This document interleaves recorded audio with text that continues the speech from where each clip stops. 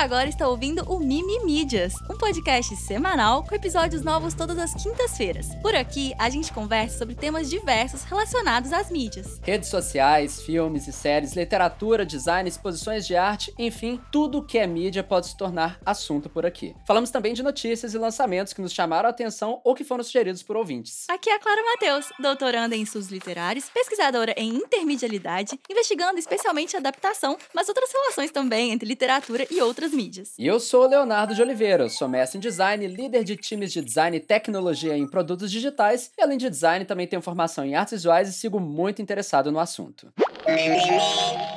É bom ter você aqui no Mimídias! E aí, Léo, tá tudo bem por aí? Tudo jóia, estou aqui na cidade correspondente de Cracóvia. Tava completamente fora do meu radar. Quem trouxe essa ideia de vir pra cá foi Patrícia, porque tem uma comunidade de dança legal na Polônia, de Żuki, coisa super interessante, enfim. Mas Cracóvia, que cidade. Muita coisa pra oferecer, talvez eu traga algum assunto relativo a aqui depois, assim, no podcast. Mas tá legal, tá massa, tá calor pra caramba, 31 graus agora. E eu fiquei muito surpresa, porque quando a gente tava conversando ontem, e aí quando eu fui te perguntar da Cracóvia, você falou, foi a reação mais empolgada que você teve sobre todos os lugares que você passou aí. E você tava, sei lá, em Paris. E você tava tudo bem e tal. Cracóvia, você tá assim, nossa, que é muito legal. Eu fiquei gente, que inesperado. É porque eu não conhecia que tava... É isso, sabe? Quando você não tem expectativa e a coisa te bate diferente, assim. Sim. E eu senti que a cidade é isso. Tem pessoas que sorriem na rua, que é importante. Tem um movimento cultural muito forte aqui. As coisas não são tão caras quanto outros lugares da Europa. E é muito legal, assim, a gente fez muita coisa massa. Sei lá, só um exemplo. A gente foi no museu de videogame, vários fliperamas, passamos 5 horas direto. Enfim, tem muita coisa legal aqui. Muito doido, muito doido. Léo, e eu preciso fazer um aviso que eu já fiz pra você, mas pra vocês que estão ouvindo, porque eu não tô no meu estado normal. O que aconteceu foi que ontem eu trabalhei de 6 horas da manhã até as 2 horas da manhã. Eu parei pra gravar um exclusivo no Mídias, pra fazer terapia, pra colocar uma comida na boca, pra chorar no telefone com a minha mãe, e foi só. Então, assim, o resto eu passei trabalhando de 6 da manhã às 2, porque eu resolvi que eu queria ler o texto da minha tese inteira, de cabo a rabo, revisando e fazendo últimos ajustes antes de enviar pra minha orientadora. Eu achei que ia demorar até meio-dia, eu fiquei até 2 horas da manhã. Então, além de tudo, além de estar muito cansada, eu não dormi direito essa noite, eu estou elétrica, eu estou pilhada, eu estou fora da casinha. Então, assim, eu quero... eu espero que dê tudo certo no podcast, mas eu quero só avisar que, gente, não me responsabilizo tanto assim pelas coisas que eu falo Ai, hoje, meu Deus. Porque eu tô um pouco fora aí do eixo. Não façam em casa. Não façam, gente, não façam. É muito difícil esse negócio de doutorado, pelo amor de Deus. Então bora lá. Antes da gente entrar nos assuntos da semana, eu preciso contar que saiu um episódio exclusivo para assinantes, que é bem divertido, que é um episódio no qual eu compartilhei informações, opiniões e recomendações sobre um gênero de filme que eu amo muito, que é o Screen Life, que é um formato de filme feito para quem é cidadão da internet, nativo digital, cronicamente online, sabe, assim. São narrativas que se desenvolvem inteiramente na tela do computador ou do celular de um personagem. Ou seja, a gente assiste os filmes como se a gente estivesse vendo a tela de alguém, meio que por cima do ombro da pessoa, assim, uma coisa meio stalker, sabe? E aí, nesse episódio, a gente conversa sobre a história desse gênero, as regras, a gente comenta e recomenda alguns filmes com esse formato. E aí, se você quiser recomendações para passar o fim de semana explorando um gênero audiovisual que é totalmente peculiar, você pode assinar o Mimídias. E aí, além desse, você pode ouvir outros 7 episódios exclusivos por apenas R$9. É tipo R$1 mais ou menos por episódio, sabe? Tá muito bom o preço. Então, assina o Mimídias e mantenha o seu podcast favorito vivo. E ouça episódios exclusivos. Você pode assinar no aplicativo da Aurelo, em aurelo.cc/mimimídias ou no catarse.me/mimimídias. Então conta, Léo, o que você trouxe aí pra gente conversar hoje? Então, hoje eu vou trazer um assunto, começar com ele, que é o seguinte. Você viu, Clara, o mais novo calendário do inelegível Bolsonaro, que foi lançado na Bolsonaro Store? Nossa, nenhuma dessas palavras tá na Bíblia, não é isso? Assim, não, isso. E eu não vi, ainda bem, tô muito feliz de não ter visto. Ok. Meu Deus, deve ser lindo. É lindo, como Tem tudo.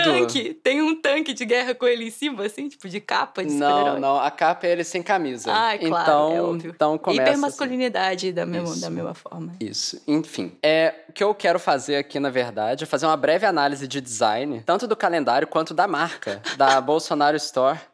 Então bora lá. Bora lá. Pra quem não viu, então, como a Clara neste caso, o calendário ele é da seguinte maneira. Na primeira página, a gente tem a foto do Bolsonaro sem camisa, sentado em fundo preto. No interior, para cada mês, a gente vê uma sequência de fotos que contam a trajetória da pessoa meio que em forma de álbum de fotos. Então, são fotos que fingem ser polaroides, com bordas brancas e um drop shadow meio forçado, pregada por durex em uma página em padronagem meio forro de mesa xadrez cinza claro. As fotos, elas são conectadas meio que por aquele tracejado de caminho de abelha, de caderno. Sabe o que eu tô falando? Sim. Esse tracejadinho, assim, eu fiquei sem saber como que eu explicava direito. Mas eu acho que você explicou muito bem. A associação com a abelha é tipo assim, 10/10. Assim. Isso. Todo mundo que foi criança, eu acho que consegue saber como é que é o voo da abelha num desenho. Isso, perfeito, né? Então, é isso, né? Conectando as fotos. E a ideia do calendário aqui é meio que... Eu vou trazendo umas análises muito sérias, foi uma coisa que talvez não merece, né? Mas tudo bem, mas vamos lá. É meio que talvez não merece. Não sei. É apoiar, né? A estratégia que é apoiar em um esquemorfismo, né? Que é basicamente uma estratégia de design que a gente usa quando a gente imita elementos da realidade nas interfaces visuais, né? Pode ser digital, como pode também não ser digital. E ali, o esquemorfismo, né? Essa estratégia que ela é utilizada muito para tentar evocar paralelos com outras coisas que a gente já conhece para tentar passar uma mensagem ou instrução sobre como que a gente vai utilizar uma interface. Um exemplo muito óbvio, assim, mais clichê, por exemplo, seriam os e-books. Quando a gente começou a ter e-book, né, livro digital, não sei se vocês lembram, mas tinha meio cara de livro mesmo no computador. Você tinha que passar a página, às vezes, arrastando o canto, então você clicava na orelha do livro, como se fosse, para passar para a próxima página. Isso porque o e-book, ele era novidade. E a metáfora visual do livro físico, né, ele ajudaria novas pessoas usuárias a entender como que funciona aquele dispositivo. E com o tempo a gente foi abandonando o esquemorfismo do e-book, porque deixou de ser necessário, porque a gente passou a entender como que funciona. Seria ridículo, mas naquela época fez sentido. Daí, né, no caso aqui do calendário da Bolsonaro Store, ele busca, talvez... resgatar o apelo emocional de um álbum de família, buscando criar esse mesmo tipo de apego em quem compra o calendário. Então, é um paralelo menos funcional e mais afetivo, né? E aí, esse esquemorfismo que imita a fisicalidade de um álbum de verdade, tipo com durex, drop shadow, essas coisas. E aí, eu tava conversando com o Tavo sobre essas estratégias de álbum de fotos, de memórias que tentam trazer uma legitimidade, mas que no final das contas acaba, na verdade, ressaltando a falsificação dessa memória, quase como se fosse. O Tavos, ele estava conversando comigo, a gente estava papeando sobre livros relacionados a memórias de guerra, né? No final das contas era isso, e que eram utilizadas algumas estratégias similares. E isso são as fotos, assim. Até aí, tudo bem, né? Só que o calendário mesmo, onde ficam lá os meses e dias, ele é só meio feio também, claro, assim, quase como se fosse uma vibe que foi feito no Excel. O calendário ele tem linhas pretas rígidas, alguns fundos cinza e textos nos dias marcantes para esse calendário especificamente. Só que o texto descritivo dos eventos, eles são todos centralizados em cada célula, em cada dia. E assim, teoricamente não tem nada de errado em texto centralizado de vez em quando, mas ele é muito ruim para texto mais longo, de mais de 3 linhas. E é o caso, né? Que ele, ali é uma estratégia, assim, né? Na verdade, ele está tentando trazer um descritivo sobre alguma coisa que aconteceu. E atrapalha muito a leiturabilidade do que está escrito. Leiturabilidade, no caso, é a velocidade com a qual a gente lê um texto. E aí fica muito ruim. Enfim, atrapalha o grid da página, atrapalha a hierarquia da informação. Como tudo, poderia ser melhor projetado, né? E sobre o calendário é tudo isso que eu queria trazer de análise de design. Tem algum comentário sobre essas questões, Clara? Não, é só que a gente passou o governo inteiro vendo eles fazerem marcas horríveis e uma comunicação horrível. Então, tipo, é lógico que agora tudo que eles tentassem fazer teria design horrível. Eu acho que ser horrível era exatamente o que eu esperaria, sabe? Tá dentro do branding, né? Você sente que tá nesse padrão deles, assim. Eu sinto.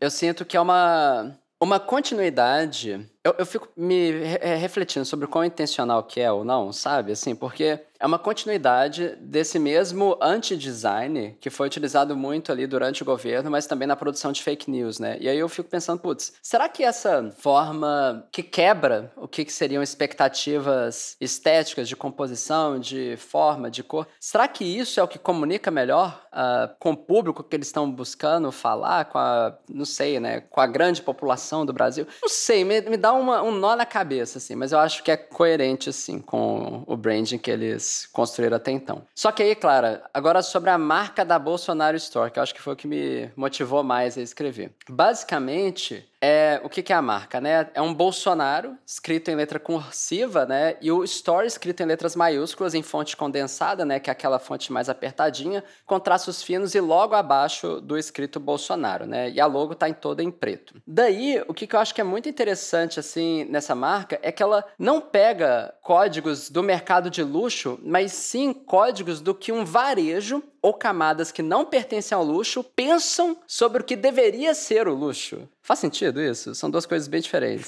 Faz, super. Tipo, o luxo de verdade, ele, por exemplo, sei lá, ele vai muitas vezes apelar para as sutilezas de um design mais minimalista, que prefere deixar a coisa subentendida ao invés de declarar ela prontamente. Mesmo marcas de luxo mais conhecidas, né, tipo a Gucci ou Dolce & Gabbana, já dá pra gente perceber esse tipo de padrão, né? E a marca da Bolsonaro Store, apesar dela tentar passar a ideia de luxo, que eu já vou explicar daqui a pouquinho, ela acaba tomando a posição contrária no final das contas. E você tem algum comentário sobre isso, assim, claro? Que eu lembro de você falar de Succession, assim, a forma como tinha muito essa linguagem do luxo no meio. É uma ponte muito longe, não sei. Não é só porque eu não lembro de ter falado disso. Mas faria todo sentido, se eu tiver falado, faz todo sentido, porque foi uma coisa que foi muito comentada, como o Succession representa o quiet luxury, Isso. que é um luxo que é silencioso, assim, que a pessoa tá usando uma camiseta branca lisa sem nada, mas na verdade ela é uma camiseta do Tom Ford e custa $1.000. Então, mais ou menos que é isso, assim, tipo um boné que não tem nada, é um boné só preto, de aba reta, mas que é um boné de uma marca super mega cara, e é um boné mega caro. E é um luxo, tipo, codificado, sabe? Tipo, quem entende, entendeu? Não é uma coisa, tipo, que você anuncia pra todo mundo que você tá usando uma marca. Você usa e aí quem olha, quem entende de corte, de alfaiataria, vai olhar e vai saber. Tipo, esse é um terno muito caro. Quem sabe das marcas vai olhar e vai reconhecer com detalhes mínimos que é relacionado a uma marca ou outra. Então, sim, Succession trouxe muito essa conversa sobre esse luxo minimalista e silencioso, assim, sabe? Pode ter sido que talvez a gente tenha conversado isso off podcast, eu não sei. Pode ter ocorrido. Mas faz muito... todo sentido a associação. E é isso, assim, né? Que a ideia do que a gente tem sobre luxo é diferente sobre o que é luxo de verdade, por assim dizer, né? E, inclusive, é muito caricato, né? É muito caricato, exatamente. É muito barroco nesse sentido, isso. né? Isso. E aí, falando da marca da Bolsonaro Store, né, sobre como que ela tenta pegar a ideia da ideia do luxo e não o luxo em si, primeiro, pela escolha do nome, né, Bolsonaro Store, né, tipo em inglês, não em português, né. Apesar de Store, a gente encontra Store em outros lugares, né, sei lá, Nerd Store, existe lá também, tem o Store depois. Mas a gente sabe que esse tipo de uso de outras línguas, né, inglês ou francês, por exemplo, pode dar uma sensação de valor, ideia de que o que vem de fora, né, do país é mais exclusivo, meio que falando de produtos importados de qualidade, meio essa ideia. Segundo, pela tipografia em letra cursiva, que isso que eu achei muito engraçado, assim, que faz referência à mesma linguagem, Clara, de convites de casamento, talvez, de cartão de visita de escritório de advocacia, que é algo que remete a um requinte, pelo menos assim, por base, poderia referir, mas que fica meio fora de lugar, porque essa não é uma loja de casamento, né? No máximo, a gente pode falar da referência para uma assinatura oficial, mas mesmo assim, tá com cara de casamento. Meio esquisito. E por fim... um pouco assim de Michelle Noivas. Perfeito, isso. Porque é um cursivo, eu não sei explicar, assim, a forma como tá desenhado não é uma assinatura exatamente. E aí, por fim, né, a animação da assinatura no final da propaganda do calendário, porque tem uma propaganda do calendário, que essa animação ela faz como se fosse um brilho passando pelo traço preto da assinatura. O que poderia fazer sentido se a assinatura fosse dourada. Mas por ser em preto, parece que é só um brilho escuro que dá quase um efeito de drop shadow de PPT, PowerPoint mal aplicado. Basicamente isso. Então, de novo, ele pega o imaginário do que seriam símbolos do luxo, mas sem de fato se conectar com esses simbólico do luxo efetivamente, né? Eu tava olhando aqui, parece que... Pesquisei Bolsonaro Store só pra ver e entender do que você tá falando. Assim, basicamente parece que a pessoa só usou 2 fontes, né? E alinhou elas na direita, assim, tipo, sem nenhum trabalho de design de marca, né? E aí, pesquisando Bolsonaro Store, eu vi que teve uma paródia que chama Bolsonaro Shop. E é muito melhor o nome. Não é melhor Bolsonaro Shop do que Bolsonaro Store? Eu Me acho que parece funciona melhor. mais, Porque eu acho que a questão nem é só ser inglês. Ser inglês é claro, né? Que ressalta todo o viralatismo dessa criatura horrenda. Mas soa muito mal Bolsonaro Store, sabe? Tipo, soa horrivelmente mal. Demora pra falar, eu não sei também. Tem algumas coisas, assim, que incomodam. E é isso. No final das contas, é só isso. É meio brega, meio barango. É uma caricatura do simbólico de luxo, né? E aí, eu fico refletindo sobre isso, Clara. A intencionalidade ou não, se é por querer, se não é. Mas talvez essa marca, Clara, e esse calendário seja só horrível mesmo, né? Vai saber, né? O que eu queria também externalizar aqui, que eu achava que era importante, é que eu tô muito feliz com uma coisa, pelo menos. Eu não sei quanto tempo faz que a gente não fala do Bolsonaro aqui no episódio, do podcast, e eu fico muito feliz com isso. Mas quero quando que for continue. preso, a gente vai vir falar. Isso, Não tem nada a ver. Não vai, mesmo que não tenha assunto, não dê pra falar de nada de mídia. Nem que seja só pra gente fazer um karaokê aqui, cantando músicas do Medo Delírio Brasília, sabe? Tipo assim, Nossa, gente. quando for preso, a gente volta pra falar dele. Espero que só aí. E aí nunca mais. Os últimos 2 anos atrás tava cansativo. Nossa. Léo, nesse domingo, no Dia dos Pais, o Brasil parou pra ver a Larissa Manoela. Imagino que aí na Cracóvia não se fale em outra coisa, né? Não se fala, todo mundo na rua. Mas eu ainda tô usando as redes, tá? E eu notei, coisa grande o tempo todo, curiosíssimo. Mas você se familiarizou com a história? Você sabe o que tá acontecendo? Muito por alto. Eu sei os outlines da coisa, sabe? As grandes chamadas. Bom, enfim, eu tô exagerando aqui e tudo mais, mas é sério. Foi a segunda melhor audiência do Fantástico esse ano. Ficou atrás só daquela edição mega histórica, que foi a cobertura dos atos golpistas que aconteceram lá em Brasília, né, no início de janeiro. E foi surreal a forma como essa entrevista sequestrou a atenção do Brasil.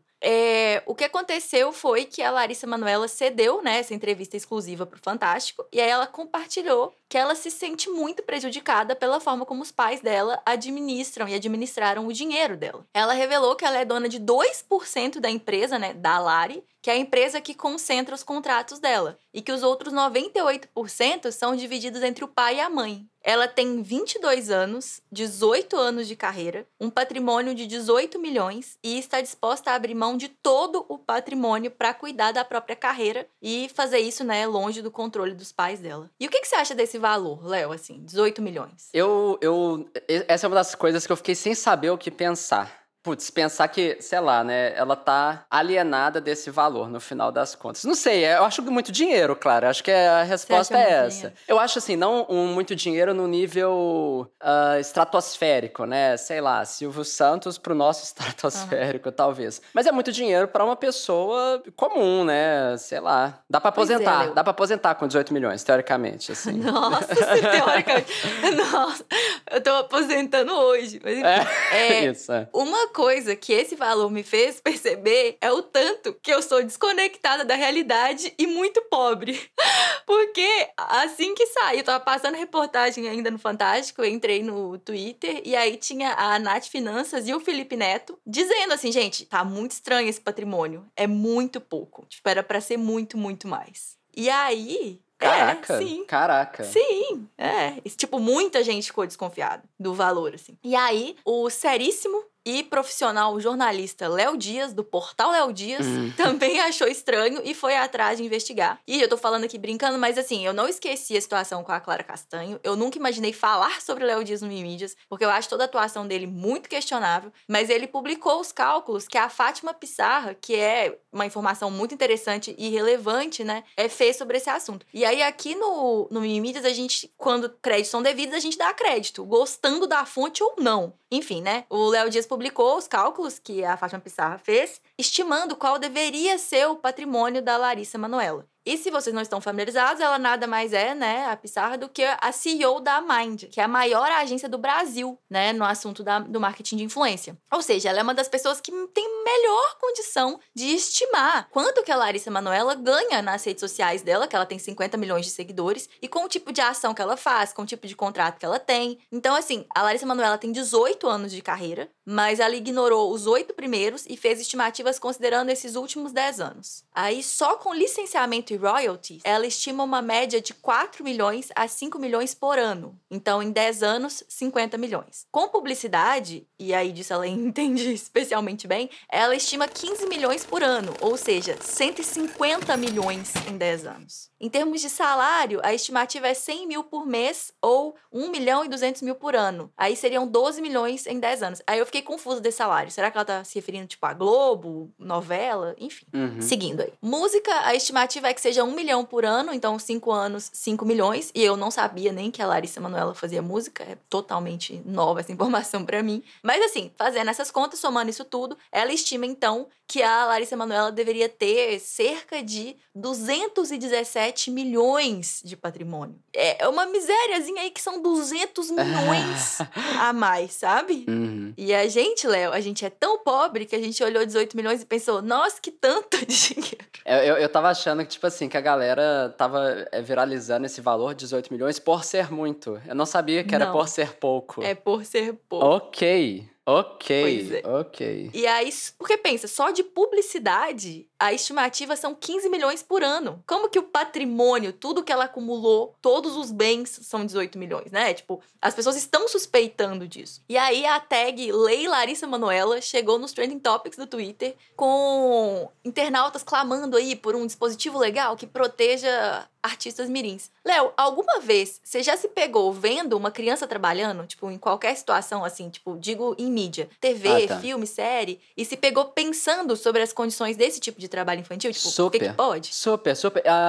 Sei lá, questionamento ético mesmo. O que acontece com a pessoa, com o dinheiro, tudo, né? Porque quem tá trabalhando é ela, né? Também tem isso. Será que deveria? Vários questionamentos. Na internet também, né? O quanto de criança trabalhando com influência é um negócio, assim, que me deixa também até um pouco com, sabe, assim, tipo, dá uma agonia. arrepiado, assim, no braço. Dá uma agonia. Dá agonia. Por que pode trabalhar? É uma coisa que eu fico confusa, especialmente porque eu não sou especialista nesse assunto. Então, assim, o caso da Larissa Manoela redespertou, assim, essa curiosidade. Aí eu fui atrás de ler, né? Porque é uma dúvida que eu tinha já. Então, vamos lá, né? Trabalho infantil realizado por menores de 14 anos é proibido no Estatuto da Criança e do Adolescente. Eu cresci ouvindo que criança não trabalha, criança dá trabalho. Você conhece isso? Não, mas eu gosto. Faz sentido. Tem até uma música, eu acho que é do Palavra Cantada, que é tipo, criança não trabalha, criança dá trabalho, repetido 1000 vezes. Enfim, a ideia de que criança não trabalha é uma ideia muito internalizada em mim. Eu lembro uma vez que eu fiquei chocada do tipo assim, de ter prejudicado a minha experiência ver crianças, né, no Cirque du Soleil, fazendo contorcionismo. E a gente sabe que as condições de trabalho do Cirque du Soleil são muito exigentes, né? Que é tudo muito milimétrico e a rotina é super intensa. Tipo, como é que pode uma criança trabalhar nisso? Tipo, uma coisa tão precisa, tão exata, tão... Sério, é um negócio que fica muito na minha cabeça. Mas então, assim, o que acontece é que existe uma categoria de trabalho infantil que se chama trabalho infantil artístico. E eu descobri ontem que existe uma coisa que é chamada OIT, Organização Internacional do Trabalho. Você já ouviu falar sobre isso, Léo? Não, quero saber mais, parece importante. Pois é, eu super senti que eu devia saber que isso era uma coisa que existe. Mas enfim, é uma organização da ONU que estabelece convenções e faz recomendações sobre trabalho. E funciona de forma internacional, né? Aplicável aos países que fazem parte dessa OIT. E o Brasil é um desses países. Então, existe uma convenção, que é a 138, que diz o seguinte: a autoridade competente, após consulta com as organizações de empregadores de trabalhos concernentes, se as houver, poderá, mediante licenças concedidas em casos individuais, permitir exceções para a proibição de emprego ou trabalho, provida no artigo 2º dessa convenção, para finalidades como a participação em representações artísticas. Licenças dessa natureza limitarão o número de horas de duração do emprego ou trabalho e estabelecerão as condições em que ele é permitido. E aí, essa convenção foi aprovada internacionalmente em 1973 e aprovada pelo Congresso Nacional do Brasil em 1999. E aí, me parece, né, que esse é um dos motivos pelo qual a Larissa Manoela, a Maísa, a Bruna Marquezine puderam trabalhar desde bem pequenininhas. E possivelmente também porque as crianças do Cirque du Soleil trabalham por causa dessa convenção. Maísa, cara, tinha esquecido. Sim. E pequenininha, e trabalhando pra caramba. Pequenininha. E foi meio que junto, né, a Larissa Manoela e a Maísa. Mas eu sinto que a Maísa foi ainda mais explorada, a imagem dela, né? Tipo, em publicidade, na televisão. Eu sinto que ela ficava o dia inteiro no Silvio Santos, né? Tipo assim. Então ela acordava e ia dormir no programa do Silvio Santos, assim. É uma loucura. E assim, Léo, me diz uma coisa. Se seus pais te derem hoje, assim, finge que você não tá na Cracóvia, finge que você tá em Belo Horizonte.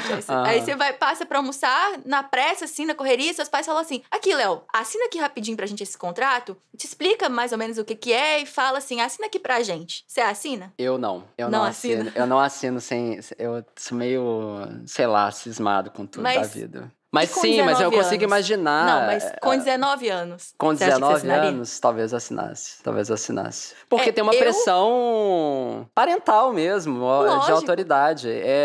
Mesmo se eu questionasse, eu acabaria assinando. Não, e assim, é uma questão que e você sabe disso, porque você sabe exatamente qual a situação. Mas assim, uma questão de um contrato que eu tava em umas dúvidas, assim, a primeira coisa que eu penso vou mandar pra minha mãe pra ela ler, dar uma olhada, ver se ela acha que faz sentido. Tipo assim, sabe? Tipo, como? Na minha vida, sério, que a minha mãe me falar, não, tá ótimo esse contrato aqui, olha só, por isso, por aquilo. Tipo assim, eu super acredito, ela é minha mãe, sabe? Assim, é muito doida essa situação. E aí, e assim, gente, eu tenho 31 anos, tá? A Larissa Manoela tinha 19 quando ela assinou o contrato, aparentemente. E porque na nota lançada pelos pais, né, pelo advogado do casal, fala exatamente assim. Em primeiro lugar, Larissa Manoela falta com a verdade quando afirma não saber qual é o percentual dela na empresa da Lari Produções e Eventos, da qual é sócia. Ela própria, de próprio punho, assinou a alteração contratual da sociedade em 22 de janeiro de 2020, quando já era maior de idade, na qual constava clara e expressamente o percentual de 2%. Como pode dizer que não sabia se leu, concordou e assinou o contrato? Caraca, achei pesado. Muito, né? Porque... muito. Ainda mais que tá falando de uma menina, tudo bem, maior de idade, mas no caso parece que era 19 anos. E tipo assim, é uma relação de pais e filha. Tipo, não é possível que isso, sabe, que esse argumento... não, ela assinou um contrato que estava escrito. Tudo bem, faz todo sentido. A gente precisa ler os contratos que a gente assina. Mas é uma condição tão específica, tão especial, tão, sabe, assim, única, que dá um desconforto ver essa nota, falar dessa forma, né? É porque é sobre abuso, assim, né? Tipo, a leitura que dá. Porque é isso, assim, tipo... Dá pra se falar de consenso quando existe uma relação de poder, né? Dentro dessa relação especificamente, né? E colocado dessa forma, tipo, é muito opositivo né? Tipo, os pais contra, né? A Larissa. E assim, não tem nenhuma justificativa de por que é 2%, sabe? Tipo, por que ela... Enfim, tudo bem, por que existe esse contrato que falaram pra ela assinar, na qual ela, adulta, é dona de 2% da empresa que vende serviços que especificamente ela presta e que chama literalmente da Lari a empresa. Tipo, será que não faltaram com a verdade, Léo? Será que não seria mais preciso se a empresa chamasse dos pais da Lari Produções e Eventos? Enfim, fiquei brava com essa história. Muita gente ficou, sabe? Assim, o que fizeram com a nossa pitica, Larissa Manoela? E o interessante de tudo isso, eu acho, talvez o que eu achei pessoalmente mais interessante, é que foi bem no Dia dos Pais que saiu a entrevista. E isso é uma coisa que, assim, tem gente que tá achando incrível, tem gente que acha de mau gosto. No caso, eu tô do lado das pessoas que acham incrível. Porque eu acho que é um momento no qual o debate, que é muito importante, se torna ainda mais relevante nesse dia, sabe? Essa conversa sobre como pais e mães são seres humanos, que eles não são entidades sagradas e sem defeitos. Existem pais e existem mães muito legais, muito joias. Existem pais e mães que não são legais e que a melhor coisa que você poderia fazer é não se relacionar com eles. Então, assim, pais e mães são plenamente capazes de atitudes muito questionáveis. E idealizar, né, esse papel, que é um papel social, papel civil, jurídico, né, assim, do genitor, tipo, idealizar esse papel é um risco. É um risco no final das contas. Então, eu achei tudo isso muito interessante, assim.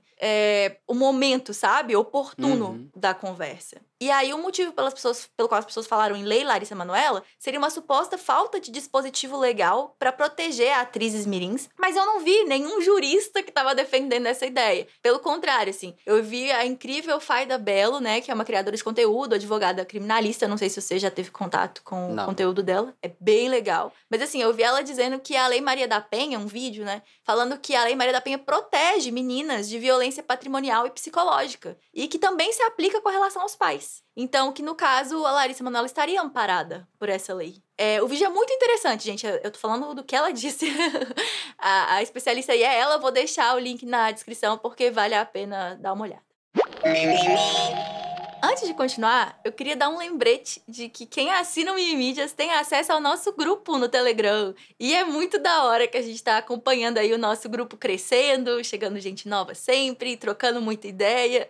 No dia que na semana, né, que a gente conversou sobre psicanálise aqui no podcast, o negocinho não parava de apitar, foram centenas de mensagens e uma conversa super profunda sobre o assunto, foi muito divertido, muito enriquecedor também. Então, para entrar nos nossos grupos exclusivos, basta assinar em catarse.me/mimimídias ou orelo.cc/mimimídias. O outro tema que eu vou trazer aqui, Clara, hoje eu tô muito falando de coisas aí da esfera mais ou menos política, enfim. Mas vai ser mais rapidinho, que é o vídeo de comemoração aos 50 anos de hip hop publicado pelo atual vice-presidente da República, Geraldo Alckmin. E mais especificamente, eu queria trazer atenção aqui para o muito sensato comentário do Load sobre esse vídeo, que ele lançou um react lá no canal dele. Você viu esse vídeo, Clara, do Alckmin de boné? Eu vi esse vídeo e antes de falar qualquer coisa sobre as contradições desse vídeo, é um vídeo muito bem feito. Tipo, o texto é muito bem feito e eu achei ele bem entregado, assim. Interessante, concordo. Acho que eu concordo.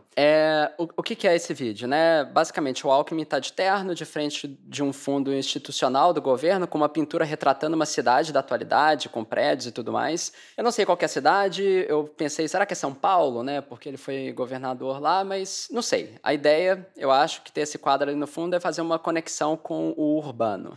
Aí, o Alckmin, ele começa o vídeo com um boné, escrito Hip Hop 50, e é um boné que causa choque, eu acho, assim, né? Porque ele quebra de uma forma inesperada, e talvez aí até puxa um humor, né? Por ser inesperado, a formalidade ali do resto da imagem. Ele quebra, né? Fica até meio engraçado, assim, eu achei. Aí ele começa o vídeo tirando o boné e falando que... Amigas e amigos, hoje eu tiro o meu boné para o hip hop em homenagem aos 50 anos de sua criação. Aí ele segue um texto falando do aniversário do hip hop, o papel do hip hop em comunidades e tudo mais. E aí, claro, você falou, é isso, você achou que ficou bem escrito no final das contas e tal, bem construído? Não, eu achei que é interessante, é o tipo de mensagem interessante. Valorizar o hip hop, é interessante, é importante. Então, assim, tipo, vamos supor, eu não sei quem é o Alckmin, estou vendo um vídeo de um cara, de um político falando sobre hip hop. Então, assim, a primeira vista, né, sem esse background, assim, a gente olha pra a questão do vídeo em si, isolado, eu sinto que foi um vídeo bem feito. Porque a gente vê muita comunicação de político mal feito, né? Sim. Mas esse vídeo eu acho bem feito. Assim, teve uma coisa que me chama muita atenção, mas aí já tá no texto em si, não exatamente em quem é o Alckmin. Mas eu imagino que se o Load reage a esse vídeo, ele com certeza falou disso e eu não quero queimar a pauta. É por causa do Alckmin, mas... Não, mas não só do Alckmin, mas do texto mesmo, do que faltou aí. O que faltou? Ele não fala disso. É porque hip hop não é só música. Ele comenta, mas vai... Por favor. É porque o hip hop tem um elemento muito importante, que é um elemento extremamente marginalizado, mais do que a música, eu ousaria dizer, eu acho, no Brasil. Porque, assim, é literalmente crime, e a música do hip hop não é crime no país, que é o grafite e o picho, que são elementos centrais da cultura do hip hop, e é muito conveniente ignorar esses elementos e fazer uma homenagem limpinha ao hip hop enquanto gênero musical, que é o que ele deixa bem explícito, né? Então, assim, em termos de texto e isolado de quem é o Alckmin, aí fica ainda pior, a primeira coisa, assim, que me ressalta vendo o vídeo também me soa isso, né? Interessante, né? Muito, muito oportuno fingir que hip hop não tem nada a ver com grafite, que ainda é criminalizado no nosso país, né? talvez vou falar um pouquinho errado, mas o Load, ele comenta, assim, não é só música, é o break, é o grafite, é o DJ, e aí ele fala alguma outra coisa. Mas acho que são esses os elementos centrais, né? São os 4, mas todos são relacionados à música, tirando o grafite. Tipo Interessante, assim, dança, sim. DJ e tá ok. O que fica faltando é especificamente o grafite. E essa, assim, vendo o Alckmin, claro, assim, também, eu não vou mentir, a minha primeira reação não foi muito crítica, não. Eu achei assim, beleza, é teatro e tudo mais, mas que bom, né, que estão tentando aí reposicionar para trazer uma postura mais inclusiva no governo, com movimentos sociais, contra preconceito, contra a marginalização de, sei lá, grandes camadas e maiorias da nossa sociedade, o que é um colírio nos olhos quando a gente compara com o governo anterior, que era só absurdo, né. Só que tem esse vídeo do Load reagindo, né, especificamente ao vídeo do Alckmin de boné, e eu achei muito interessante, que é um corte da live do canal lá, o Loadeando, né, sobre o assunto. E o que ele traz, né? O Load, ele vai lembrar a gente aqui que durante os governos do Alckmin em São Paulo, né, ele foi governador, teve muita repressão contra o movimento do hip hop. Ele foi governador de São Paulo, né, dos anos 2001 a 2006 e dos anos 2011 a 2016. Aí, por exemplo, o Load comenta lá da repressão com bala de borracha, cacetete e bomba de gás na Batalha da Matriz em 2016, em São Bernardo. Ele comenta também do assassinato do DJ lá, que ocorreu durante o governo do Alckmin e que ficou meio sem explicação sobre violência e corrupção policial em São Paulo. Enfim, muita coisa muito pesada, né?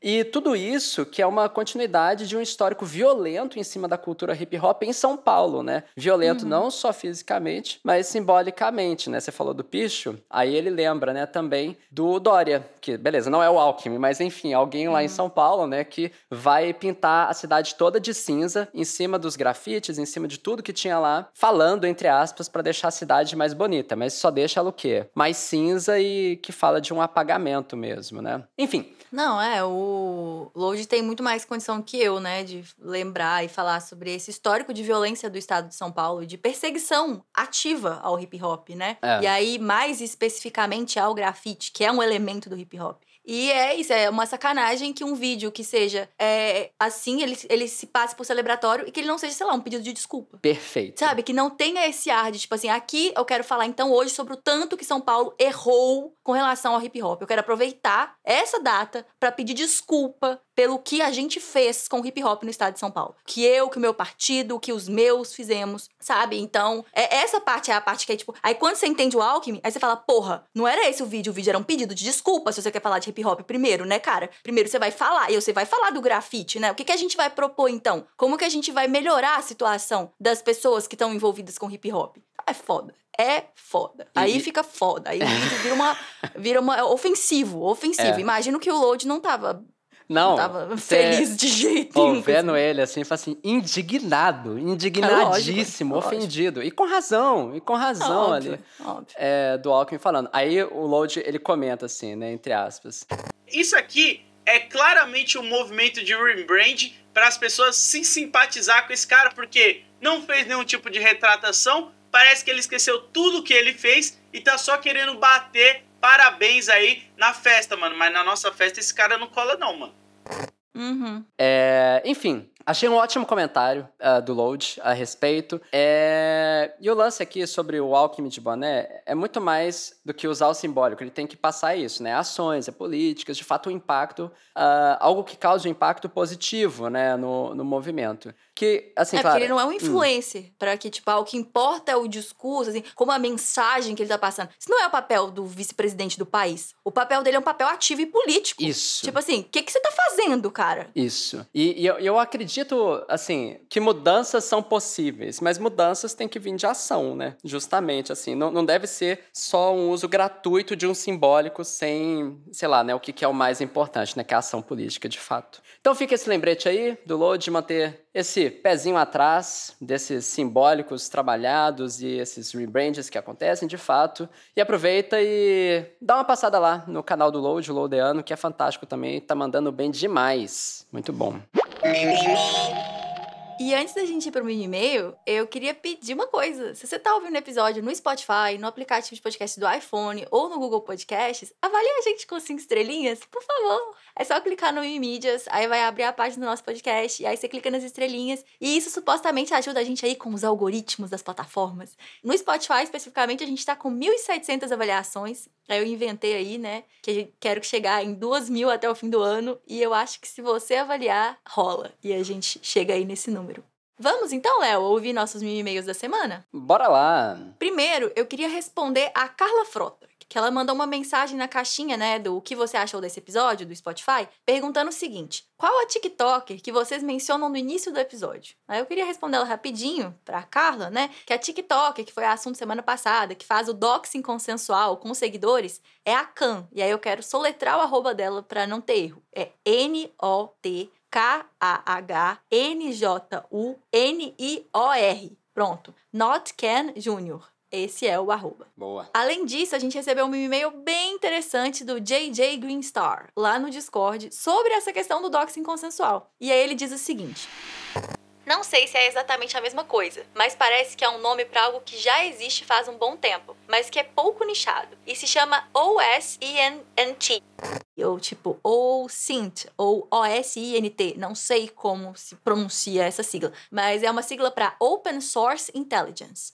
Um tipo de técnica, atuação extremamente importante no campo de estudo e profissional dentro da segurança da informação, cibersegurança. Basicamente, significa achar o máximo possível de informações sobre determinada pessoa, empresa, site, por meio de dados publicamente disponíveis. Existe uma série de técnicas, né, de OSINT, que podem mudar dependendo da primeira informação que for encontrada, como lidar com exceções na busca da informação e etc. É bastante importante na gestão do que realmente está exposto online, seja de uma pessoa, seja de uma empresa, quando a gente está falando mais da área profissional de cibersegurança, e também recomendo dar uma estudada sobre o tema para quem quer ter uma ideia do que pode ser construído sobre você com base nas informações disponíveis abertamente na internet. Tem muita coisa assustadora que dá para fazer. E ele riu, mas eu sinto que ele queria estar chorando. Então, aí ele continua. Na faculdade, eu participei de um grupo focado em estudos de InfoSec, Ethical Hacking, criptografia. E é bem comum terem desafios de OSINT entre os membros. Por exemplo, o líder do grupo coloca como desafio para os outros participantes fazerem um mapeamento dele mesmo. E ganha o competidor que conseguir reunir a maior quantidade de informações, ou a que dá um panorama mais amplo sobre o líder, usando apenas informações disponíveis na internet. E mostrar, é claro, como foi feita a análise. Doido, né, Léo? Ai, desesperador. Eu vi essa mensagem, aí tem até um infográfico, assim, ó, super didático. Aí eu falei assim, nossa, tá didático demais. Sim, e ele compartilhou, né, recursos sobre esse assunto, esse infográfico, link, né, até um repositório com coisas relacionadas. Então, assim, tá lá no servidor, pra quem se quiser se interessar em saber mais, é só acessar lá. Mas é exatamente isso. Eu achei muito legal saber que existe um nome pra essa prática que ela tá fazendo, assim. Não sei se as pessoas que fazem isso vão considerar que o que ela tá fazendo mas de qualquer forma é extremamente análogo, né? Construir um perfil de alguém com base nas informações disponíveis publicamente sobre a pessoa. Desesperador. Esse episódio é um oferecimento dos nossos apoiadores. E aqui vai nosso agradecimento nominal para quem apoia a gente com R$39 ou mais mensais. Muito obrigada pro Gabriel Nemer Neves, pro Francisco Manuel, o Maicon Slavieiro, Ângelos Paixão, Carlos Eduardo Barros, Mário Sérgio Firmo Silva, Carlos Henrique de Andrade Brás, Daniel Lemos de Moraes, Caio Augusto Cunha Volpato, Raul Barros de Luna, Felipe Alves Reis, Kaique Antonelli Maurano, Cisara Nogueira, Bárbara Caterine Fares Biondini e Vitor Fernandes Neiva. Muito obrigada, gente, de coração. Vocês fazem toda a diferença do mundo pra gente. Se você quiser comentar um dos assuntos que discutimos aqui no Mimimídias ou indicar um novo assunto pra gente abordar, saiba que a gente quer muito ouvir você. A gente tem salas no Discord só pra gente conversar sobre esses assuntos que a gente discute por aqui. Você pode entrar pra nossa comunidade e trocar ideia com a gente em discord.io/mimimídias. O Mimimídias só é possível graças às pessoas maravilhosas que apoiam o nosso projeto no Orelo e no Catarse. Então vem você também conhecer a nossa campanha em orelo.cc/mimimídias e catarse.me/mimimídias.